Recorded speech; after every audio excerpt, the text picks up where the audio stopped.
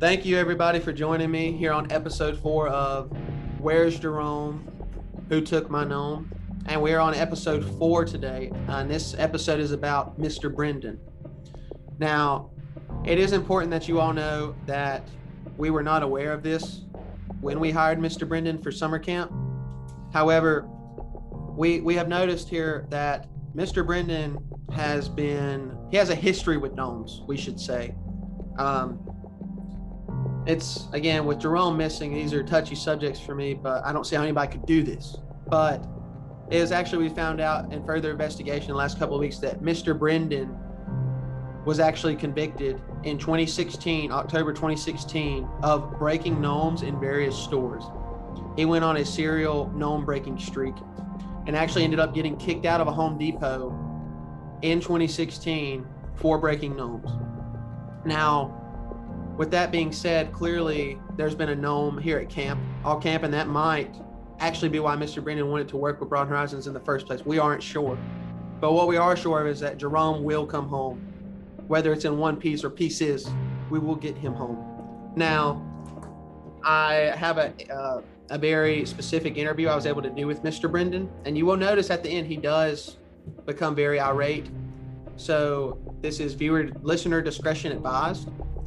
But we are going to bring in this interview because I do feel like it's necessary for this case.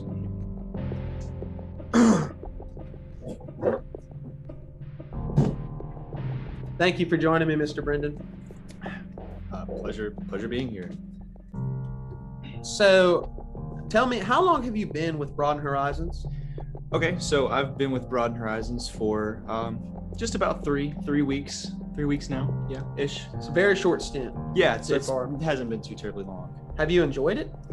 Oh, it's been wonderful. It's been a great job. Loved it so far. And we know that you've had an awesome time with the kids and whatnot. However, tell me, when was the first time you got acquainted with Jerome? Oh, Jerome.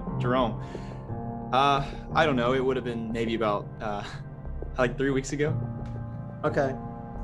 So, and there's been various times that you're an awesome mentor, but the one thing Caitlin and I have had to call you out on, it seems, is being reckless with Jerome. You know, we bought one gnome for the Broad Horizons Olympics, but we have to preserve that gnome. You know, he's colored and he has all the different colors of the teams, so we can't just start over. And we've noticed you like to toss him around for fun. Is that true? What? No. It's not true. It's not true, okay? It's not true.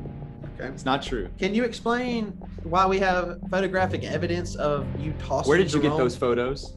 That's not important, Mr. Where did you get those? We are trying to find out what happened to Jerome, and so this is necessary. And there are things we have to do. I haven't touched him, haven't even seen him, haven't even looked at him. Don't even know who this guy is. Okay. With that being said, I do need to clarify, is it true that you have a life with gnomes in your personal life?